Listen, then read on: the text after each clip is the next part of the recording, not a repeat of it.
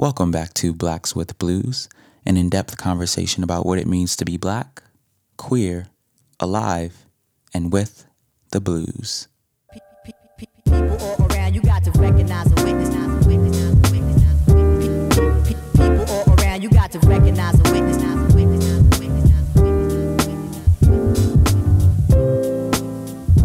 Welcome back to Black Queerness in Mass Media and Society Part 2. I am your host, Justin Jones, and this is Blacks with Blues. In this session, we're going to hop right into Black queerness in mass media and society as it pertains to film and television, how we are depicted as black queer people, and how we feel about it. But I figured we should start off with a nice little jam session, so sit back and enjoy, my people. People all around, you got to recognize and witness. People all around, you got to recognize and witness.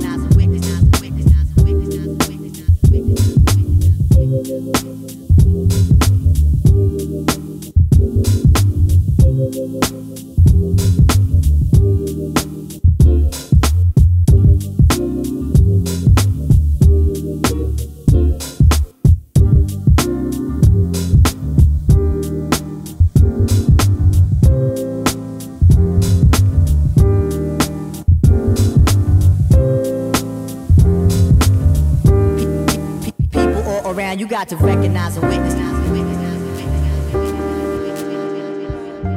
The best song wasn't the single, but you weren't either. Living in Ladera Heights, the Black Beverly Hills, domesticated paradise, palm trees and pools. The water's blue, swallow the pill, keeping it surreal. Whatever you like, whatever feels good, whatever takes your mountain high, keeping it surreal. Not sugar free, my TV ain't HD, that's too real. Grapevine, mango, peaches and lime, a sweet life, a sweet life, sweet life, sweet life, sweet life. A sweet, sweet, sweet, sweet life. A sweet life, sweet pie.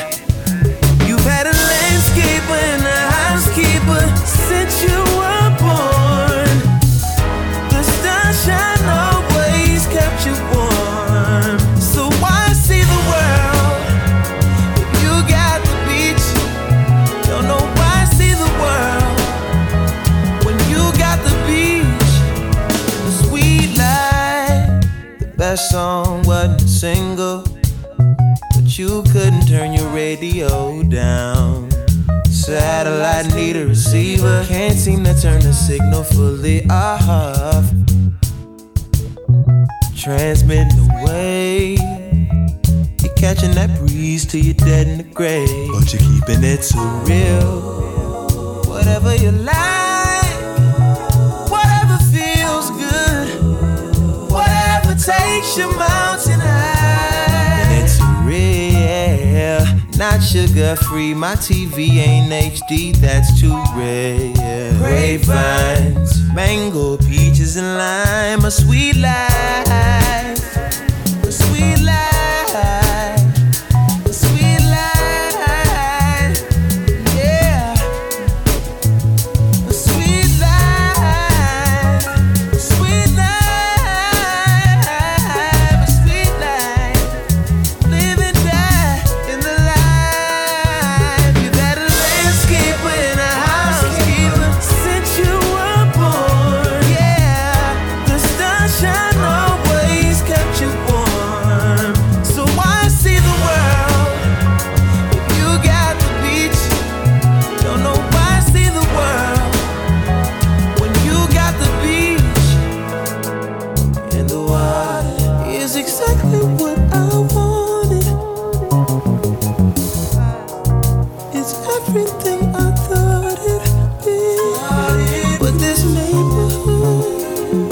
Getting trippier every day. The neighborhood is going apeshit crazy.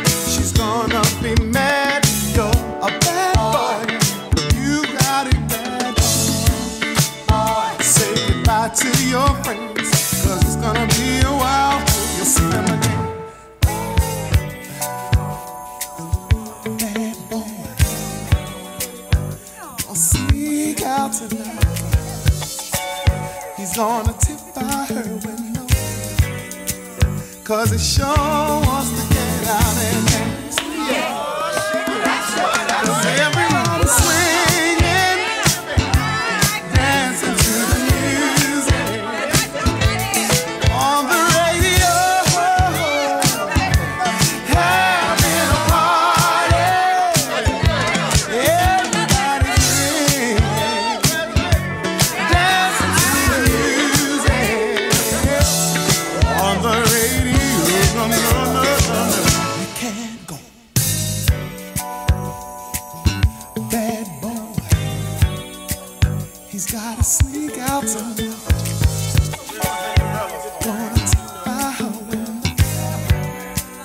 'cause it shows the hand. Everybody swinging, dancing to the music on the radio, having a party. Everybody swinging, dancing to the music on the radio. No, you can't go. Oh, bad boy. He's gonna sneak out tonight. He's gonna tip by her window.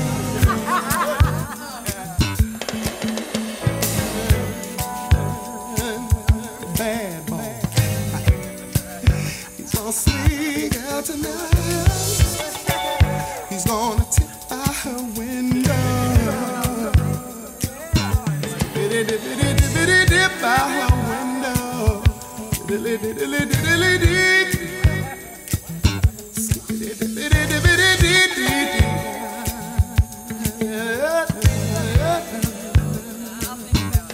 Oh,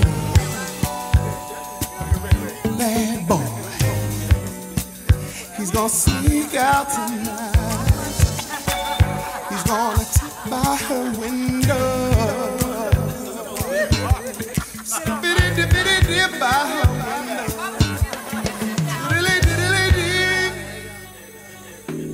Welcome back to the conversation that is Black Queerness in Mass Media Part 2 of Episode 1.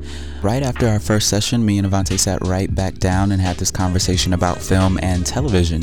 So stay tuned and let's get right into it. So now we can get into the whole television and movie side of Black Queerness and Mass Media. I finally saw Moonlight. You highly suggested it. You actually really wanted me to see Moonlight. So yes, I did. And so what did you want to ask me about Moonlight? I can't even collect my thoughts when it comes to Moonlight. Well, okay. I know how you feel about Moonlight. Yeah, because I had a talk beef. Talk about it. Talk about how you felt about it. And okay, so maybe we should give like a little primer about what Moonlight is to the people who haven't seen it. Moonlight is basically a coming of age story about this black guy who lives in Miami who is also queer. And it follows him through 3 stages of his life. Him as a kid, him as like a teenager, then him as like I want to say 25-year-old. That's accurate. And it just follows his life and his trajectory and yeah. Okay, go ahead, Justin. So when I saw Moonlight, actually, I'm going to start from here. The months leading up to see Moonlight, I remember when I saw it online once and I was like, wow, this movie is going to be absolutely amazing, because I saw the trailer and I saw how beautiful the cinematography would be. And I'm like, well, in these trailers where the cinematography is beautiful, I'm hoping that the content within the movie will also reflect how beautiful the cinematography is. Mm-hmm. In this case, I did not feel that way. A lot of people were trying to force feed me Moonlight. I feel like a lot of people feel that way because everybody kept being suggested to see Moonlight, and it's like, okay, I'll watch it. I'll watch it. Yeah, I'll watch it because for me, identifying as a black queer person and a film being made about black queerness and this boy's journey through just accepting that, I was like, wow, I'm like, is this gonna be the film that fucks me up? This is gonna kill me. I'm gonna love this. But when I finally saw it, I keep saying but, and people are like, okay, what's the beef with it? When I finally saw it, I felt myself wanting to be more attached to it than what I actually was. Now, I can identify with a lot of what was happening in the film. One, being bullied, being chased home, wondering what the fuck a faggot is, and if I am a faggot indeed, and I never really asked anybody if I was. But I remember I texted you after the film. But over the course throughout the film, 2 essays. I texted a lot of people that essay. I'm probably gonna read something from it. But yeah, just throughout watching the film, it was very ambiguous and it was very light on narrative. But that was a very interesting like tactic that Barry, the director, incorporated into the film, which I really appreciated, because Barry Jenkins, if you don't know, because we're going to talk about a lot more films aside from Moonlight, because Black queerness doesn't stop at Moonlight. He also made one of my favorite films, Medicine for Melancholy, and I think he made another cool film, but that I can't think of right now. But in both of these films, it's very light on dialogue, and it allows the viewer to watch the film, really watch the film, and draw their own conclusions and actually follow the power in storytelling and just pointing a camera a certain direction. And so I guess that was my beef with Moonlight, was that where the hell is the narrative? I need to, know how he feels. And I guess they tried to express that through different camera angles and how he felt and how he looked in different colors, lighting, things like that. And that's beautiful. I love that. But this film didn't like jump out and punch me and grab me like all these people are reacting to it as. I feel like the only reason, and I'm not saying this to downplay this film, because it was beautiful and it deserved all the awards it won and all the recognition, because we need the inclusion as Black people and Black queer people. But I feel like the only reason this film did as amazing and tremendous as it did in the box office and in the award shows was because of, one, the amazing cast and crew, of course, but also because this is the first time we as people have ever seen this narrative on this type of platform. Now, make no mistake, movies about queer Black people have been made in the past and have been made by amazing actors and crews and directors and producers. But this one just gained so much more attention than all of those, and it exceeded this level of importance and just went over in trajectory, and people just ate it up. And so when it got to the box office, when it got to these, Hollywood socialites that determine what's good in Hollywood, they ate it up, because it's like, wow, we've never seen Black queerness within youth being portrayed on the big screen. And if someone in Hollywood looked at that, they'd be an absolute idiot not to capitalize and publicize on it, because that's money. When you get something original like that in Hollywood, sad to say, and it's that good, you gotta eat it up, and you gotta make people believe that it's the shit. That's your job as a producer or somebody who wants to make money off of the film. And I understand that, but my beef is this film does not tell my story. It doesn't tell a lot of people's stories. And I'm not saying it's not inclusive, because this story was about one individual person. What I'm saying is people are glorifying and sensationalizing this film like it's the best queer film that could and probably will and has ever been made, and that's simply not the truth. Now, I'm like hella long-winded when it comes to this movie. Right. I want to go into because it made me so passionate, because at the end I want to talk about my opinion about it. Oh yeah, go ahead, and then I'll go off into my rant. I'm sorry, I just get so passionate. Right. Okay, look, I loved Moonlight. I've seen it. Same. Not one, not twice, but 3 times, okay? And I just found a copy of it online. I'm about to go watch that too at some point. Probably not, because I don't really like watching movies more than once. So that tells you how much I like this movie. Mainly because it did tell my story in a sense. It didn't tell my story completely, because they don't know me. But it did. That's how I feel, yeah. It did. I did feel a connection to it. And it was the first Black queer film that I saw that was done this well. Okay? Not to say that other Black queer films are not done well at all, but a lot of the Black queer films that I had seen before that had this... They all had a very similar... I don't know. There was just something about them. The quality. Like, it was... The thing the about quality... queer films, the quality is so low and the budget is low. Yes. With Moonlight, it looks like they had money on money on money, which might not even But be I the could case, tell they didn't, though. Like, I could tell when they ran out of money on that movie, too. That's true. But I also just felt like the storyline in this particular movie, I just really loved it. Even though there wasn't a lot of dialogue, it was really tense in certain moments. And I liked the silence. I thought the silence really played well. And I feel like there was some parts where I didn't really like, but after my second time seeing it, I loved it a bit more, because when I first saw it, I was like you. I was like, it was aight. But I did feel like people were hyping it up for me, right? Because they felt like this was really good, you know, like, and it was. Then after seeing it the second time, I was like, okay, I understand why people feel this way. I'm starting to feel this way. And by the third time, I was like, I don't need to see this again, because I'm sold. It's beautiful. Because actually, funny story, the first time I saw it, I was like 15 minutes late. Second time I saw it, I was like 30 minutes late. The third time, yeah. Your punctuality is so Afrocentric. You need to be on time. Nah, bruh. But the third time I saw it, I wasn't driving, so I got there on time for that one, and I saw it from beginning to end. And the beginning is what really caught me, because the first time I saw it, I came in on it, but I didn't see the beginning, and the beginning is so polarizing, in my opinion. It's very tense, and I think a friend of mine told me like they lived that, and I was like, damn, bruh, that's deep. So, hey, I like it. It's one of my favorites at the moment. So, but I'm excited to see where people go after this with Black queer films. I'm excited to see what realm people take it into outside of men, right?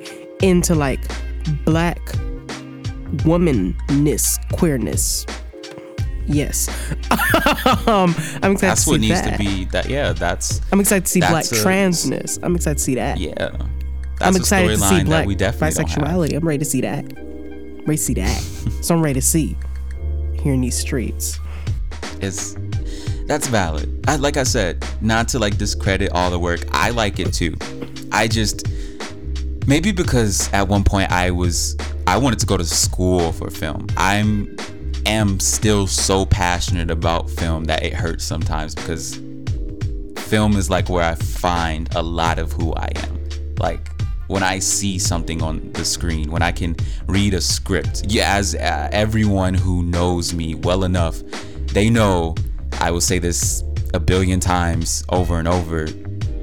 When I read Toni Morrison's Song of Solomon, that was like the first time that I ever read a book that I cried to, and that I like actually found myself within. So when I see works, whether it be film or literature, visual arts, whatever, when I see these works that I can find myself in and identify with, that means the absolute world to me.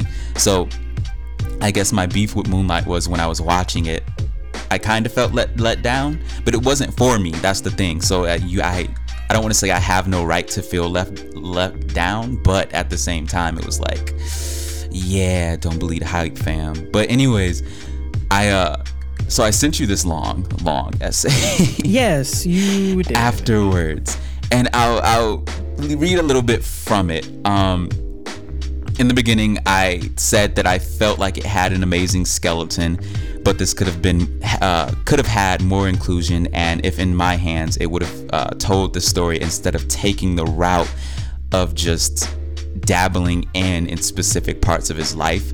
But after I thought about the film a little bit more, I saw how important it was to include these huge gaps in between the characters, because within those points, the viewer is allowed to draw their own conclusions. And I think that's becoming more and more of a thing within film and television a little bit too. We want the viewers to be creative. We want them to draw their own conclusions. We're not just putting you in front of your idiot box to view content. We want you to engage. And I think that's a really interesting tool, but I guess I was just looking for a lot more storytelling, but that's fine. But anyways, I went on to say, growing up in denial about queerness requires more than just secretly lusting after someone who is of the same sex. More than getting bullied for it, it's about that experimentation, that urge to want to find what's yours and what's right, and looking in all the right and wrong places until you actually find what's right in the right place. I don't think Chiron got the chance to ever do that. He was written into this and confined by this black boy from the hood dealing with a mother facing addiction type of character. And he wasn't really allowed to exist past that, and I couldn't even allow myself to see past this ghetto boy confined to bullying in the hood into like a black queer boy looking for himself.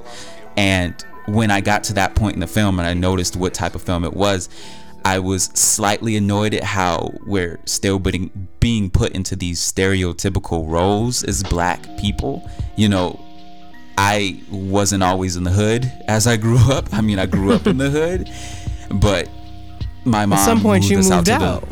Yeah, at some point my mom moved me to the suburbs because she wanted me to get a better education and didn't want me to have to run home from school or possibly get mugged or whatever. But I appreciate the representation, and I also love that they, as two men from Florida, Barry the director and Terrell, I forget his last name, but he wrote the screenplay. He actually wrote this play for his acceptance into Harvard or some socialite school.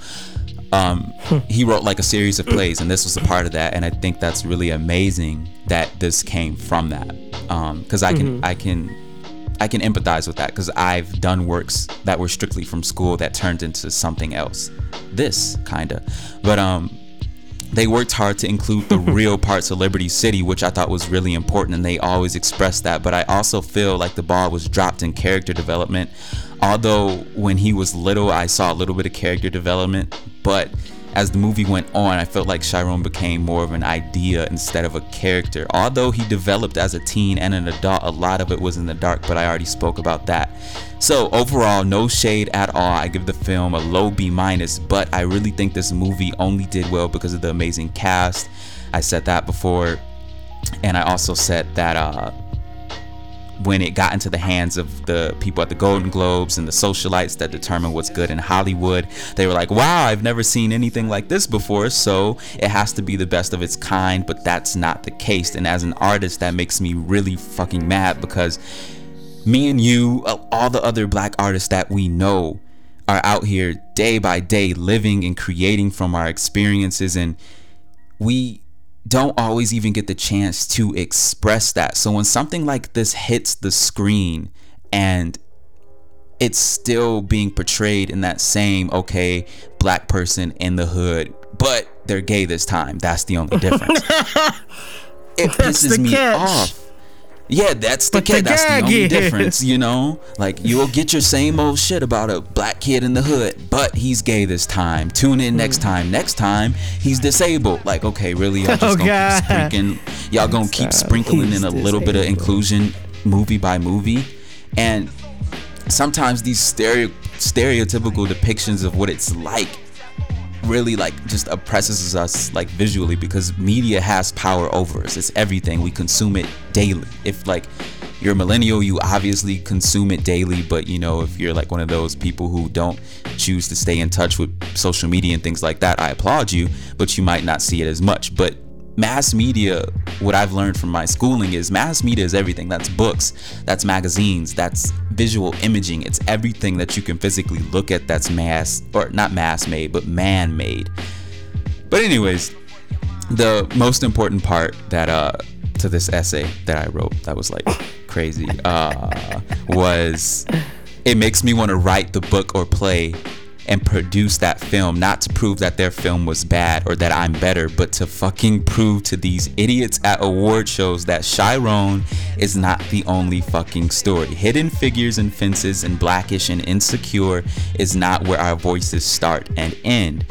Me and you, obviously, and all the other artists that we know have killer personal works. That you can't deny that. All of us know an artist out there with a killer personal story, and if given the chance to express that narrative, that it'll go far. I'm like tired of seeing the same slave-like movies, the triumphant movies of like, even though Hidden Figures was absolutely amazing and it brought me like to tears like a lot of times in the middle of the movie, as a consumer, I'm tired of seeing these movies of black triumphants. And that sounds weird, I know, because why wouldn't you want to see, you know, black triumphants and uplifting? But when you put so much of our struggle into media and over and over and over, and you capitalize on the fact that, oh, here you go, you got 3 black women who were basically shot on, but they were smart and gifted and amazing and were behind putting men on the fucking moon. But you know, in the beginning, all we focused on was their struggle and how Taraji, I don't know if you've seen it, but I'm not going to spoil anything. In the beginning, Taraji, you know, she was in like the building with the actual rocket scientists who were behind putting that man on the moon. But there wasn't a colored women's bathroom in her building, so she had to run a mile all the way back to where she knew she could use the bathroom, carry all of her work and still do her work while she was sitting there taking a piss in the bathroom, run back in rain, heat, whatever it was, just to sit back down so a bullshit ass guy could come to her, throw some stuff on her desk and say, "Get to work, monkey," and get looked at weird. Like, oh God, it's powerful. I gotta see it. I get what you're saying. It's powerful, but I'm like, I'm tired, you know? I'm tired of like our struggle being capitalized. Yeah. I had this job at this youth development agency like a year or two ago. And I remember talking to my boss at the time, who was this black lady. And we talked about like privilege and all these things. And she was like, you know, being treated with white privilege is just being treated as a default human, right? And that is the most powerful thing I've ever heard. And like when thinking about what you just said, I thought about that, because I thought about how white people never make movies about their struggle in regards to race, because one, they don't have to, but it's never about their struggle. It's not. It's like let me think. What won Best Picture last year? I don't recall, because I don't keep up with award shows. But let me think of something like, Silver Lining Playbook with the girl from Hunger Games and Ryan Gosling, right? No, I'm sorry, Bradley Cooper. No, Bradley Cooper. Yes. I love that movie. I think that it's really good. It's really good writing, and I really like it. But now there always is a struggle, because plots are built upon conflict, so that is always inherent in anything you watch, unless it's really bad. If it doesn't have a plot, if it doesn't have conflict, it's bad. You shouldn't watch it. But, so Silver Lining Playbook, right? And I'm just going to give you like a brief little synopsis of it here. You know what? Forget that. Titanic. Because everybody knows Titanic. Titanic, right? Two people get on a ship, fall in love, the ship sinks, right? That's basically the whole story, okay? Not nary in that movie do you find somebody dealing with some sort of power struggle. Like... That's just the downfall of white man in that movie. I think it's really interesting how you said we'll do Titanic because everyone knows Titanic. I was watching Unbreakable Kimmy Schmidt the other day, and I will admittedly say the only reason I watched that is for Titus Andromedon, the one black queer character in that not movie, but I know TV so many series. people who say that. Fucking amazing. I haven't seen it, love everything but about I know him. I know people who watch it just for him. I know white people who watch it just for him. But yeah, which is so in that show, Kimmy, the lead girl, obviously, she goes up to this woman at this high school office because she's trying to take her GED, and she's like, yeah, me and so in my class are like Frasier and another lead character in Frasier. And then the black woman behind the counter, she's like, yeah, me and my husband are kind of like, oh my gosh, I can't think. You know what's the lead woman of Girlfriends? You know Tracy the show Ellis. Girlfriends, though, right? Tracy, thank you. I forgot her name really quick. And who was her love interest? You know the guy I'm talking about. Oh God, the one with the face. Yes. Oh man, was his they name all have Miles? faces. I think so, but basically she came back to her and said, yeah, me and my husband are kind of like the Tracy Ellis Ross and him of Girlfriends.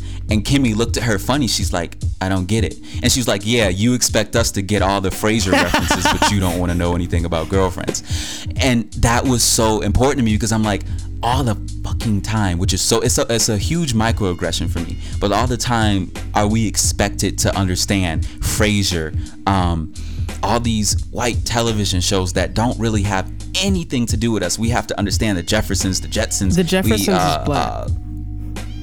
I'm sorry, no, I didn't mean to say the Jeffersons. I meant to say the Jetsons. all these shows that don't pertain to us, they don't include us, but yet they're still in our media and we're forced to watch it because it's programmed into television, which is programming us slowly, but that's another conversation. And they expect us to remember this, but Girlfriends, Blackish, Fresh Off the Boat, I think that's a show or something. It is. I'm sorry if I'm okay. Yeah, I when I said it, it sounded really derogatory, and I was like, no, that's the name of the show. You know, all these shows that have inclusion for people of color, or even if it's not people of color, people of disability, genders, sexes, everything. We're not expected to understand those pop cultural references, right? But we're expected to understand who the hell Frasier is. I do not know anything about Frasier, except that he had a dog. I don't even know that. But I think what's very interesting is if we look at like things like Frasier and, you know, Girlfriends, right? Like, it's interesting because these things are essential to us, right? Like Girlfriends, The Cosby Show, even things like that. And I was thinking about this last night as I was falling into slumber, is that I was talking to this old man. Oh God, I'm sorry to say that was so rude of me. I was talking to this older gentleman. I feel like I know what you're talking about. We were talking about a lot of things, but we talked about the word queer and gay, right? Now, I have no problem with the word queer, but he's like 60. And he said that queer, you know, when he was coming up and stuff, was always used by white folks. That was their word to describe gay or whatever, right? And I think what's interesting is that if we just look at that and think about media, is that the popular shows that were coming, that were out when I was growing up for gay people, for gay folks, and for queer folks, was Queer as Folk, which is a show about gay men, and I think gay women. I've never seen it, but it is a popular show. And there was an article about it versus Noah's Ark. And yeah, I've seen a little bit. Right. Queer as Folk lasted for 5 seasons, while Noah's Ark just lasted for 1 or 2. Not that they were on the same, they weren't even on the same channel, but the thing is that this show was the show, or even shows like the L Word, which I love, which is about queer women, mainly white queer women, and then there's like one mixed lady in there, but who could pass for white, but and that's no offense towards her. I think they chose her for that on purpose, but that's besides the point. That happens a lot in media. Because I'm not trying to say she isn't black. It's just to say, yeah. Anyway, paperback test. Obviously, but those 2 shows, right? Those are the shows that coming up. Those were the 2 shows or whatever that were about gay folks, or even channels like Bravo, which is just about white queer folks. And so I thought about that, and I thought about how he doesn't really like the word queer because it's for white folks. And I was like, well, in my generation, millennials, we came up on media that only portrayed white queer life, not black queer life. So queer is a word we accept. Queer is all inclusive to us, you know. And I just thought that was really interesting. Because, you know, in regards to like in comparing that to like Frasier and Girlfriends, yeah. So that was just something I wanted to say. Yeah, and words change. This is true. That's the interesting part of the conversation. How words change, and I remember how I said earlier. You know, words don't really mean that much to me. It's the intent behind it, and the fact that words are so ephemeral and transient that they have the they're just so lacking in power that they have the ability to just change meaning. You know, queer in the 60s could mean, you know, queer, but now it's, you know, Right. queer. Exactly. You know, LGBTQ plus. That's what it stands for now. And that's, you know, that's why I think, you know, anybody out there who's listening or whoever is faced with words, that's one thing I would always like reverberate into you, is that the only power in words is the power that you allow it to have. Now, if you're like me and, you know, an extremely empathetic person, and you can feel the intent and emotion behind the word, then all I can advise you to do is just remember that the word itself is nothing, but the strength and the hatred and the power behind the word being used by the person is actually real.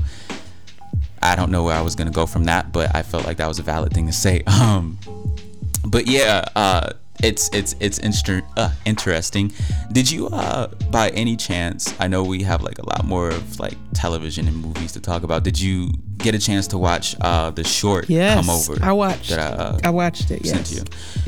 How did you feel about it? Well, first I'll explain it. So, Come Over, because we're not just gonna talk about like Black struggle and Black queerness in media.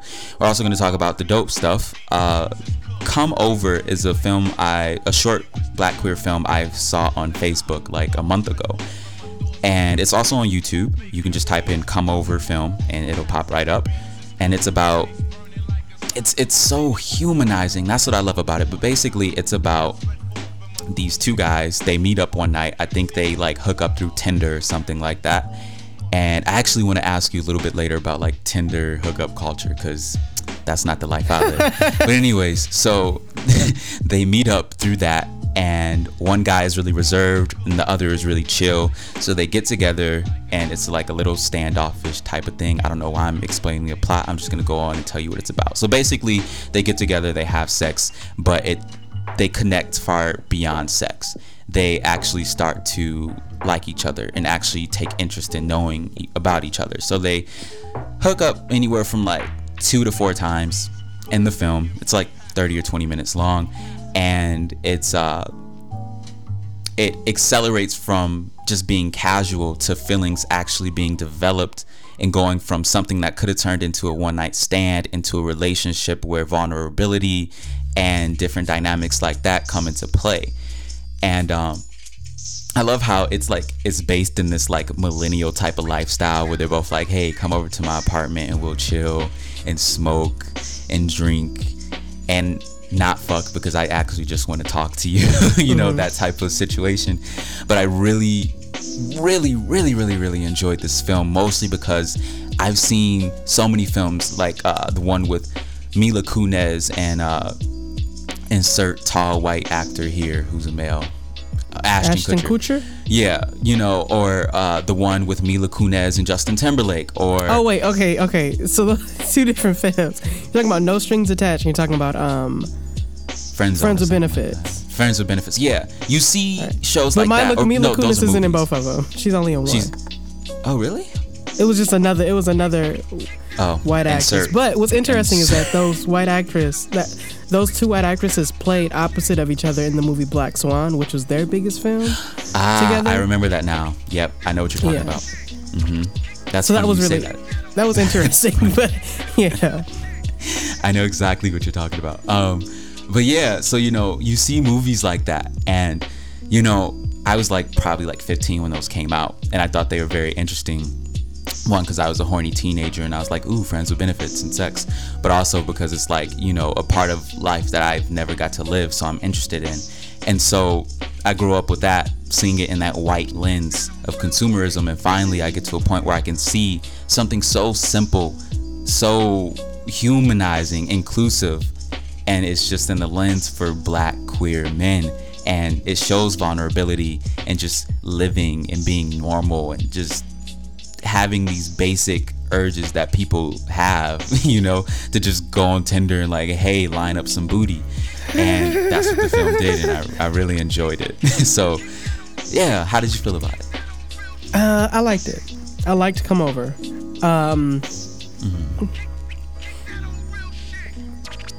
Okay. It reminded me of Actually, one of the leads in the movie is from this internet web series that I love called Modern Day. Is it the one with long hair? No, not him. The other one. Oh, okay. I don't remember their names, but the other one, the more effeminate one. Yeah, it's a show called Modern Day Gay Black. Modern Day Black Gay. There it is. Something like that. And I think it's produced by the Together Project on YouTube. It is amazing. I love it. I love that show, web series, so much. Anyway, and that kind of reminded me of that a little bit, mainly because he was in it, but like the writing was very similar. I don't think they're produced by the same. I don't think they were directed or wrote by the same person, but they're just very, very similar in the writing aspect. There was some things I didn't like about it. I feel like it could have been longer, but I'm happy it wasn't longer because I feel like it would have lacked character development, and that would have made me upset. But I enjoyed it because it definitely shined a light on things that I don't think I've ever experienced that exactly. But like I could see that happening to me or to someone else, especially the scene where the guy cries.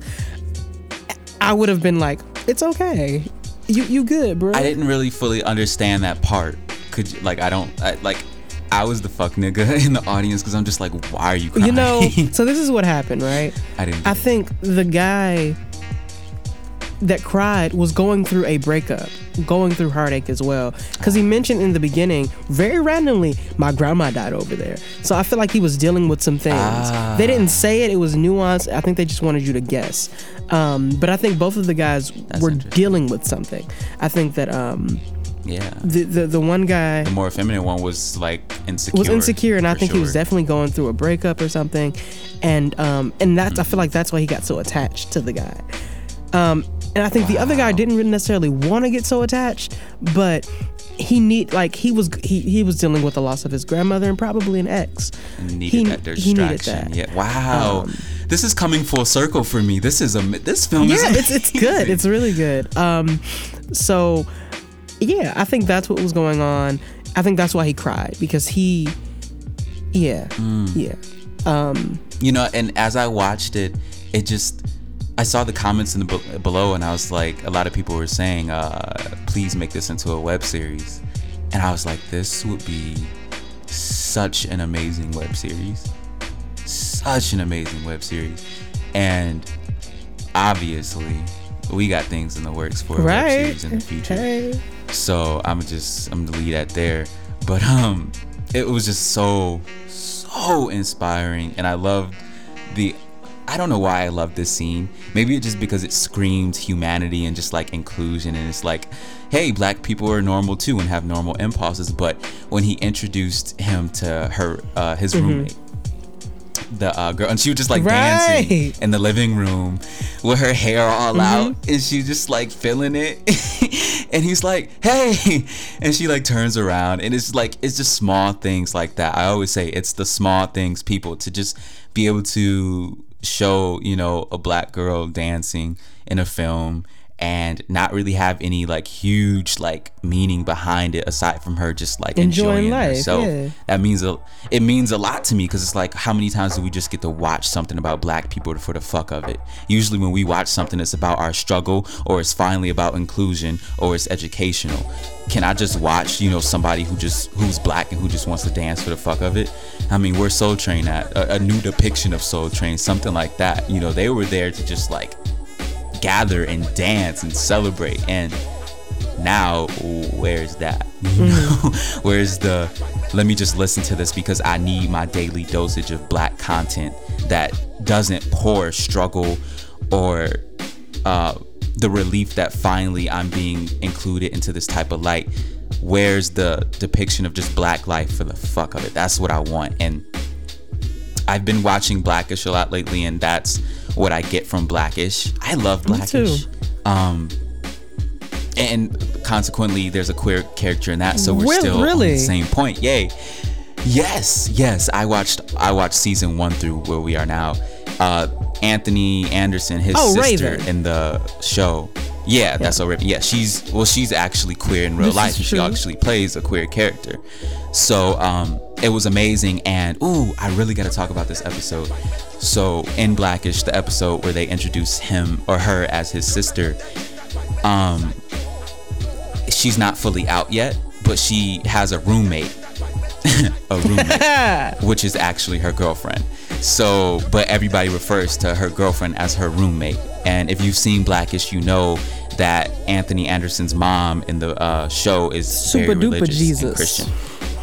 Super duper Jesus, but that hypocritical type of super duper Jesus.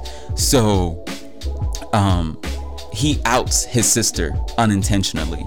He thought he was doing her a favor, but that's possibly one of the most disrespectful things you can do to a person who is coming to what? Don't ever do that, y'all. Don't out nobody. Yeah, don't do it. Don't do that. Continue. Don't out anyone. Don't ever do that. That's not okay. That's like, I can't even compare something as disrespectful that you as a queer person could do to a heterosexual person. Because I mean, if you just went out and said, hey, he fucks her, she fucks him, that's not really outing anybody. That's just putting their sexual history out in the air. But when you identify as a queer person, it's a lot deeper than just who you screw. That's a whole identity. Really bad word. That's an identity. I almost said a bad word. I almost said that's a choice, but it's definitely not a choice. It's your identity. That's what I definitely want to say. And no one comes out and says, no one exposes a heterosexual person for being into bestiality. Nobody comes out and says, hey, you like this type of porn, or hey, you secretly think that handicapped people are lame. I don't know anything that, people who are hetero would be offended to have outed about. Because here's the thing, right? Queerness is looked at as a bit of a taboo. And it's coming out of that, but still it's looked at as a bit of a taboo, especially amongst people who are very religious and closed-minded. So, look, don't out nobody, okay? Because first off, you don't know what the repercussions of that could be. I've done this. I've outed someone before. I'm not proud of it. It didn't end up bad, so that's a good thing. But it could have gone in a completely different direction. People lose their lives over this stuff. So don't do it. Yeah, and it was really amazing in the show because Tracy Ellis Ross, the mom in the show, she went to go tell Dre, the lead man. She said coming out is a significant point in a queer person's life, and they should be able to have the choice to come out whenever they want. And I was like, you fucking go, Tracy. It's like, you go, Rainbow.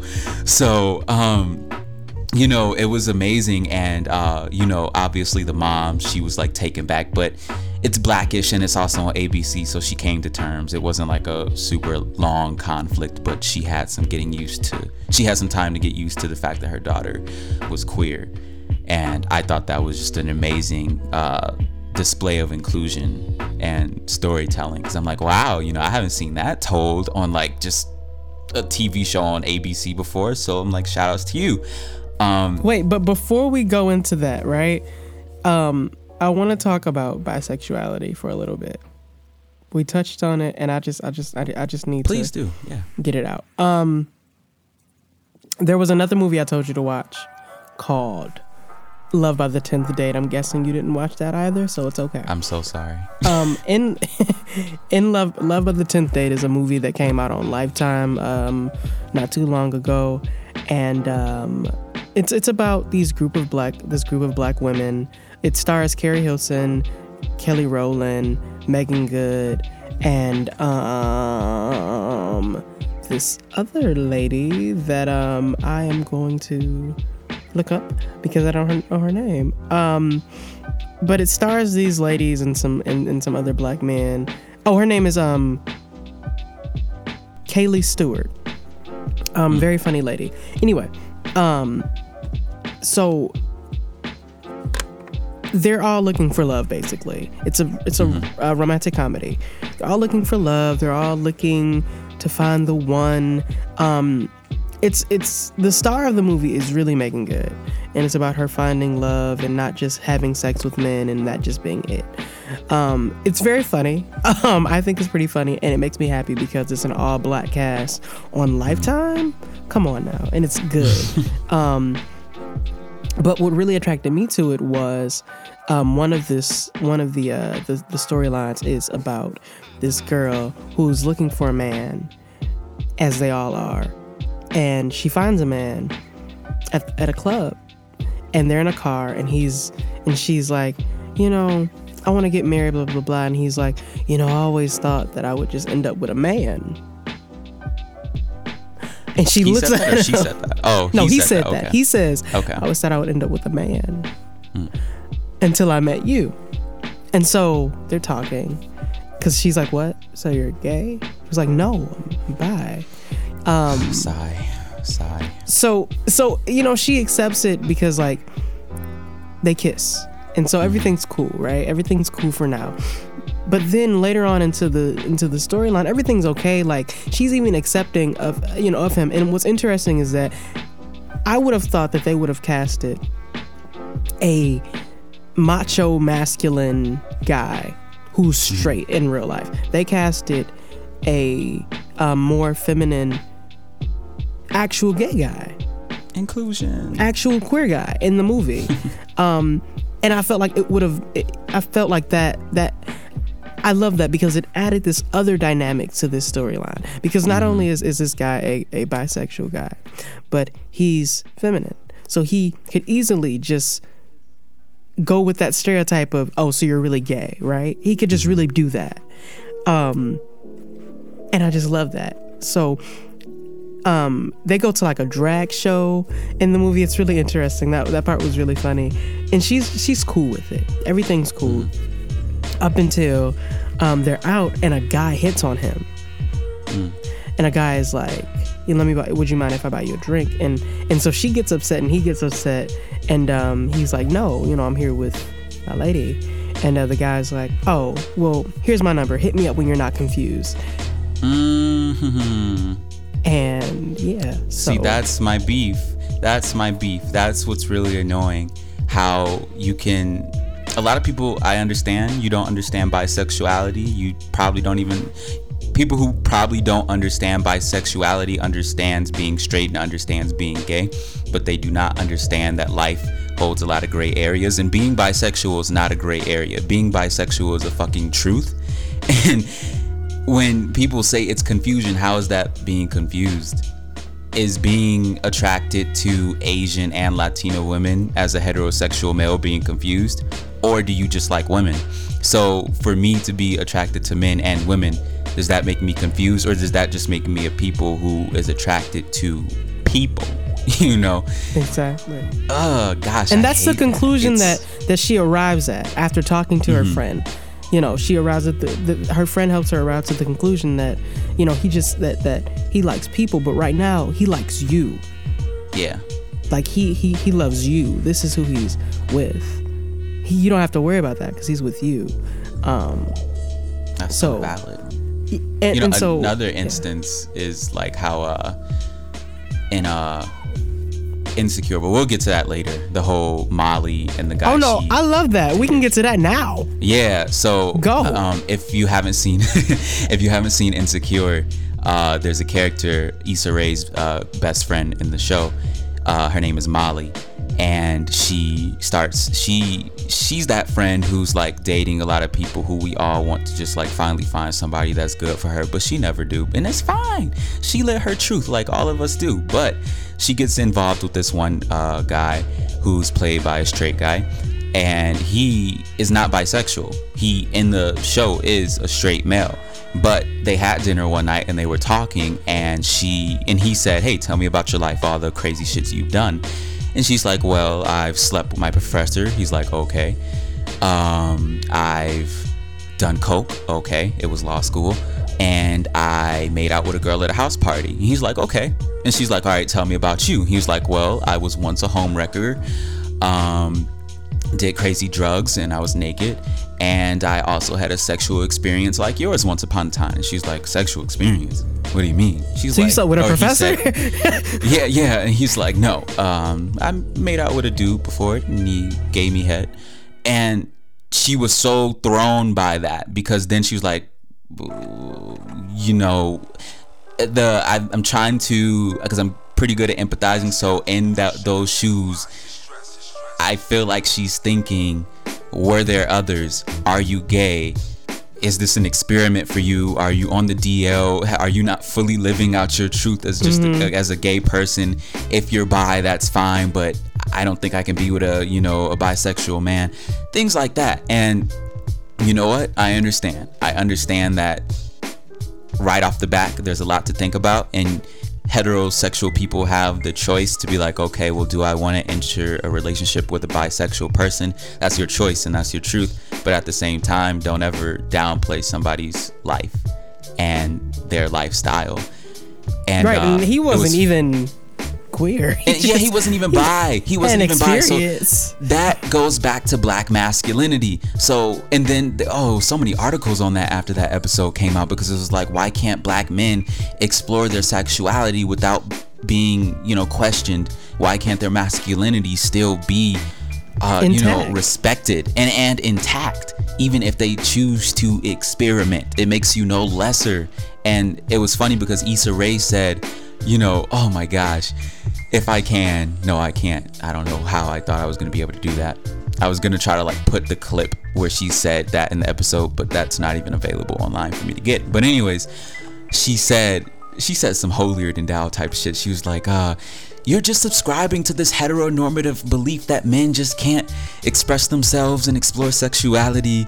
And one of the comic reliefs in the show was like, all right, Afrofuturism major, get to the point. But it's true. It's this thing that we subscribe to in media and culture. Is just like people of all sexualities and genders, that masculinity is also fragile, and it is.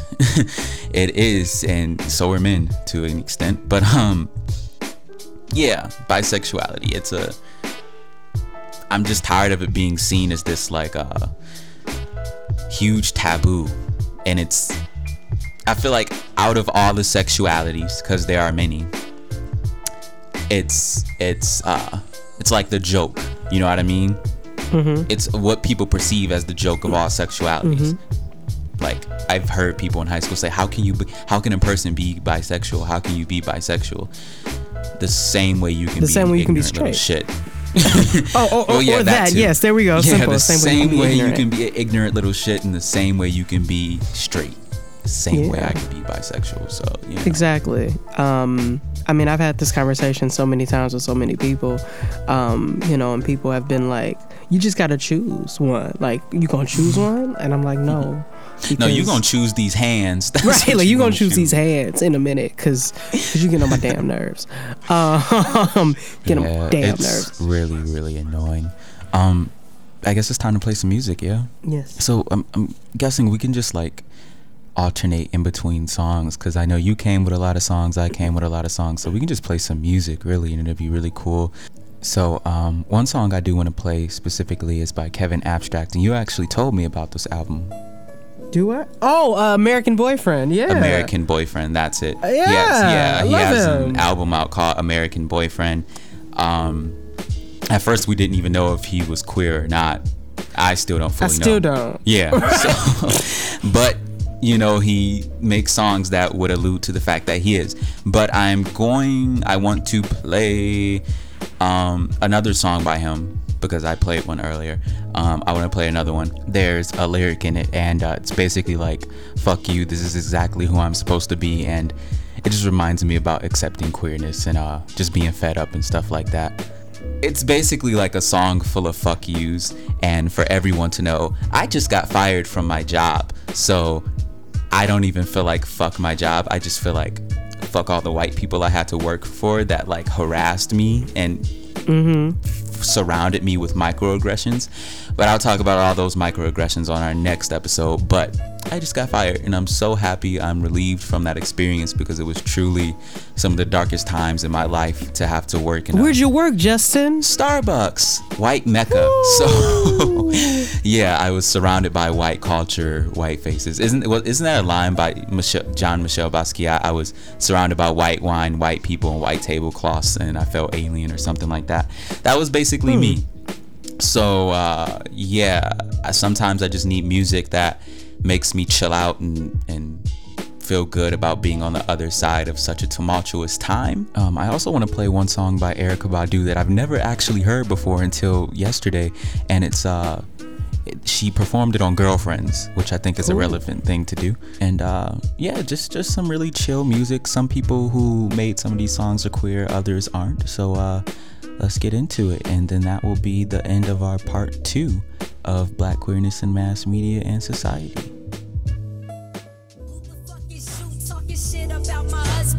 Y'all niggas don't want it, been hustling since I was youngin'. Let the money piling, baby boy gon' get his dollars right. If he don't, I'ma rob every single motherfucking white person in this dumb ass foreign suburb. What the fuck make you think? What the fuck your son deserves that shit more than he do? You don't know the shit my niggas been through. And if I try to tell you what you even, I feel like nobody listens to me. I'm sitting at the bottom of this preacher writing this shit down. What the fuck make you think that shit that ain't cool? Don't try that shit around me. That ain't cool, nigga. What the fuck make you think? So fuck you. That's word from so y'all say. Fuck you. That's word from a bitch like me. Motherfucking word. And fuck you. That's word from a nigga like me. Motherfucking word. Motherfucking fuck you. And that's word from a bitch like me. Motherfucking word. Motherfucking fuck you. All this motherfucking pride from a nigga like me. West side in this motherfucker. I feel good, motherfucker. Take a step back and force me to be who you want me to. Take a step back. This exactly who I'm supposed to be. Force me, make me breathe. I ain't sorry about shit. This exactly who I'm supposed to be. Motherfucker, this is me. I like doing everything I do. So fuck you for me. Take a step back and force me to be who you want. Every day my birthday, bitch. Take a step. This exactly who I'm supposed to be. Force me. Ain't no sorry from the nigga. Take a step back and make me be who you want. I fuck with me. Take a step. This exactly who I'm supposed to be. And I ain't sorry about shit, motherfucker. West side, yeah, that shit as we walk out this motherfucker. I like doing what I like doing, nigga. Say that shit with pride and all. You can't take shit away from me.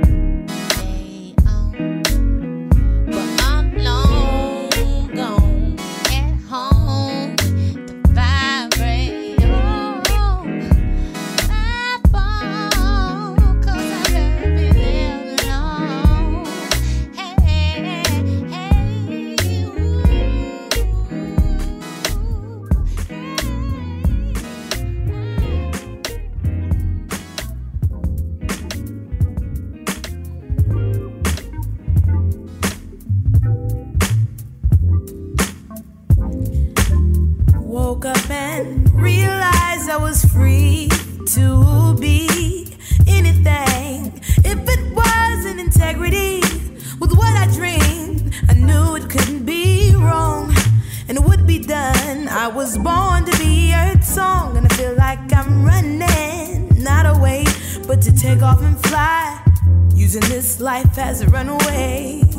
I feel like I'm running, not away, but to take off and fly, using this life as a runaway. Gone to sleep and other worlds I've seen, when my thoughts turn into things magical and tangible, and oh my, how fresh we would be if we took our dreams seriously. Cause I feel like I'm running, not away, but to take off and fly, using this life as a runaway.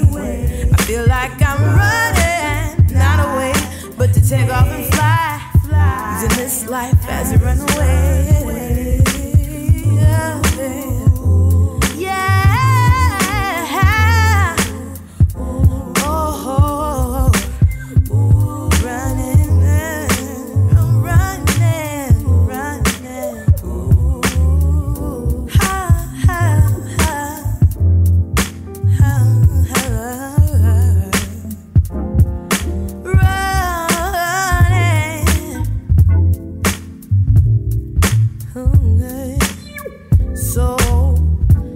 Feel like you're running, don't run away.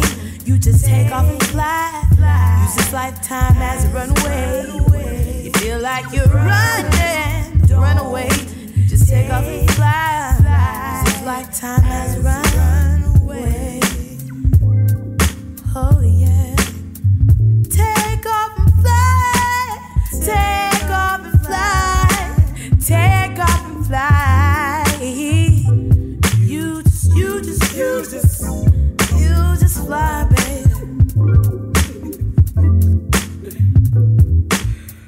Use this lifetime as a runaway.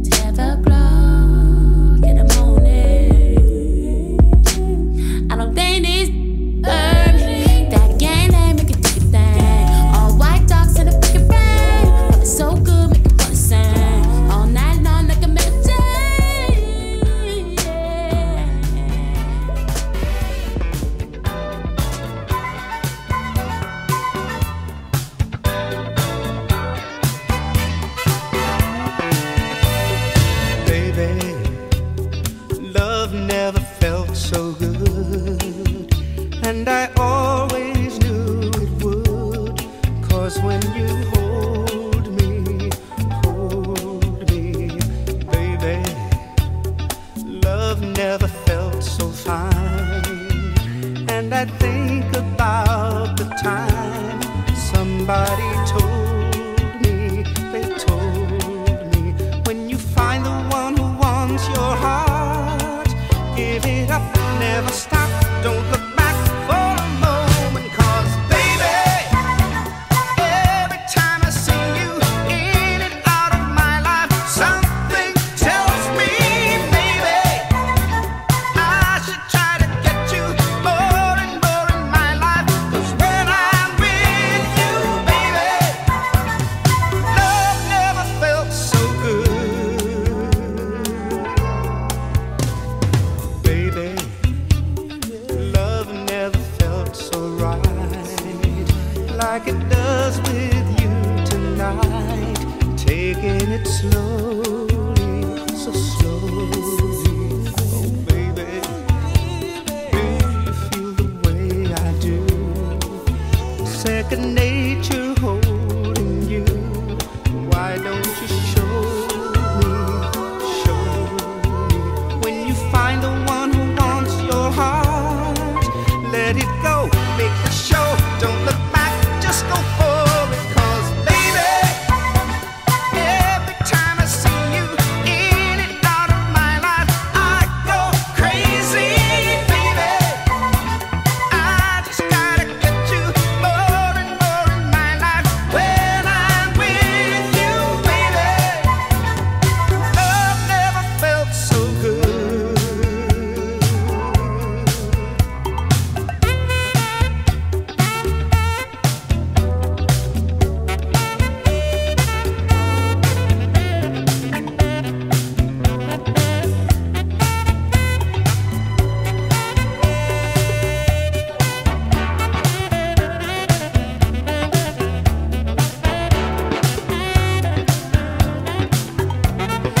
I know you want to, baby girl. Why don't you let go?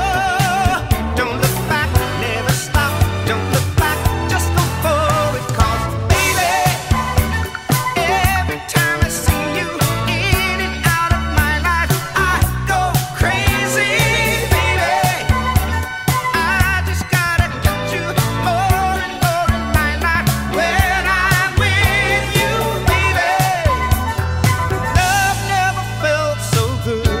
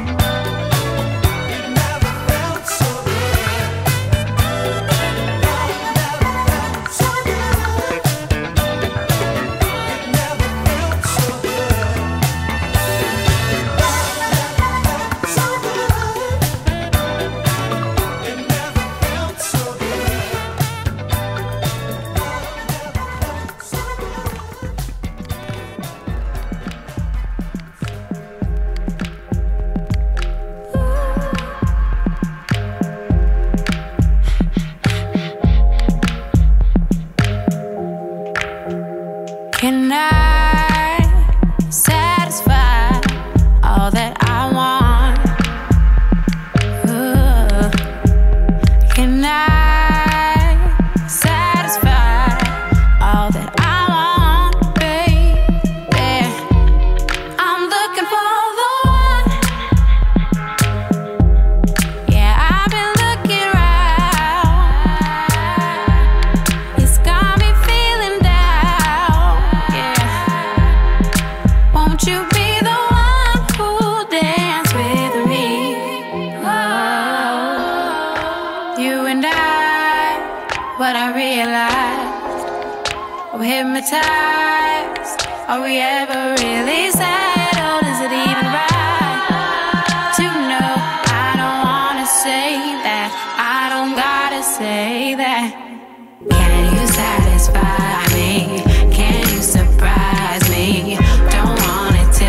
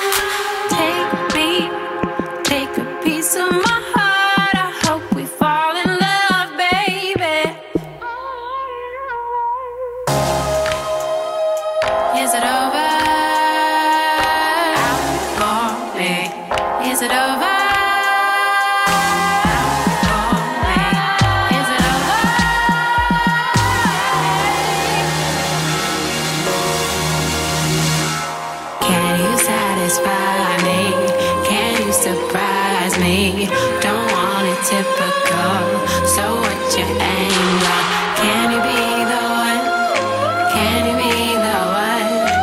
Out for me, out for me.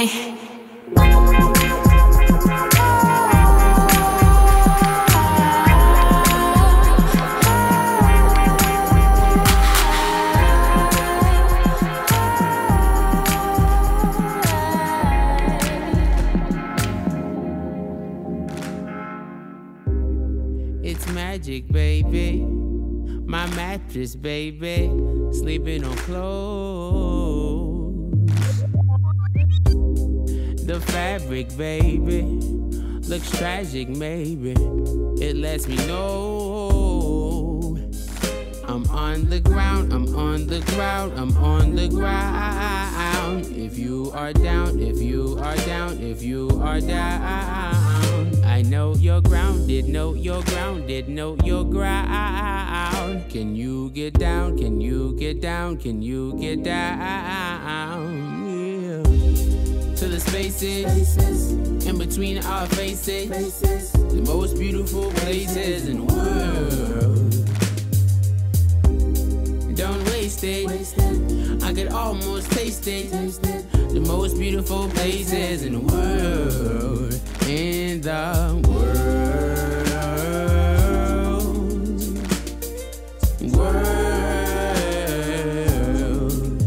in the world.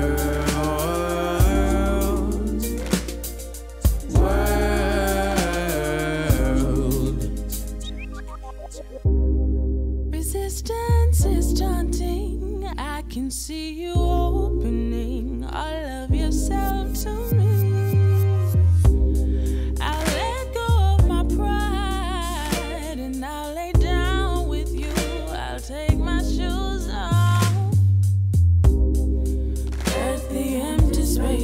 Just that I have no fear of silence, especially under the moon, or under the sun, or under the clouds. Yeah. In the spaces in between our faces, the most beautiful places in the world. Don't waste it, I could almost taste it. The most beautiful places in the world. In the world.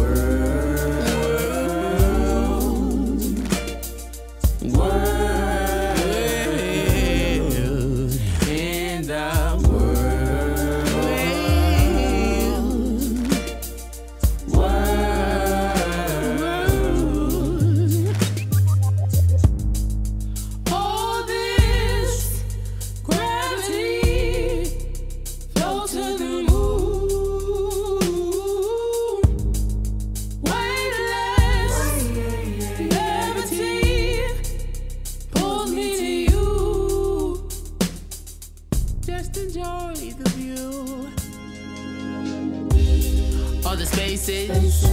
in between our faces, the most beautiful places in the world. Don't waste it, I can almost taste it. The most beautiful places in the world. In the world. Oh, the shade of the willow, your shape on the pillow. At the top of the rocky, way down near Sake. Alright, that is part 2 of episode 1, Black Queerness in Mass Media and Society. Thank you guys so much for tuning in. If you're here, I'm assuming you're liking what you're hearing so far. So stay tuned for part 3, the last and final part to this very first episode of our Black History Month montage of episodes. We're going to get into black transness, black historical queer figures who helped pave the way for us to just be here, and black queer dating culture. So stay tuned for that. Get comfortable, take your shoes off. We're not going anywhere, so chill out with us.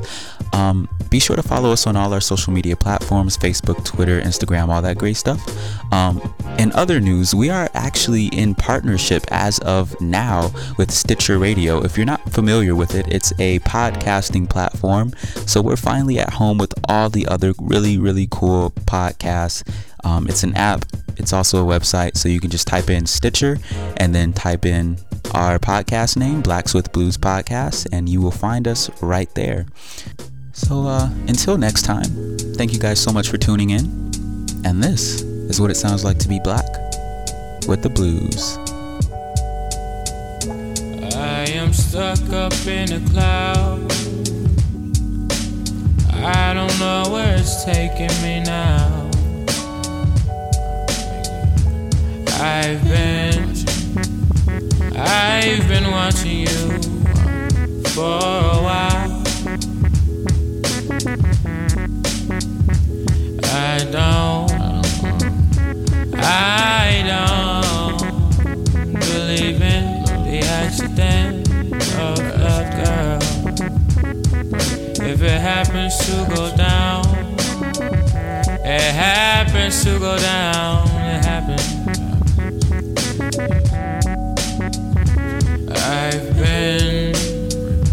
I've been praying for you. My mother has too.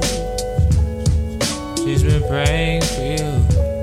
When I pray, I hope it comes true. See, I'm stuck up in a cloud. I'm stuck up in a cloud. See, I'm stuck up in a cloud. I'm stuck up in the cloud. Oh, da da da da da da da. If we happen to meet again, don't pretend that you don't love me.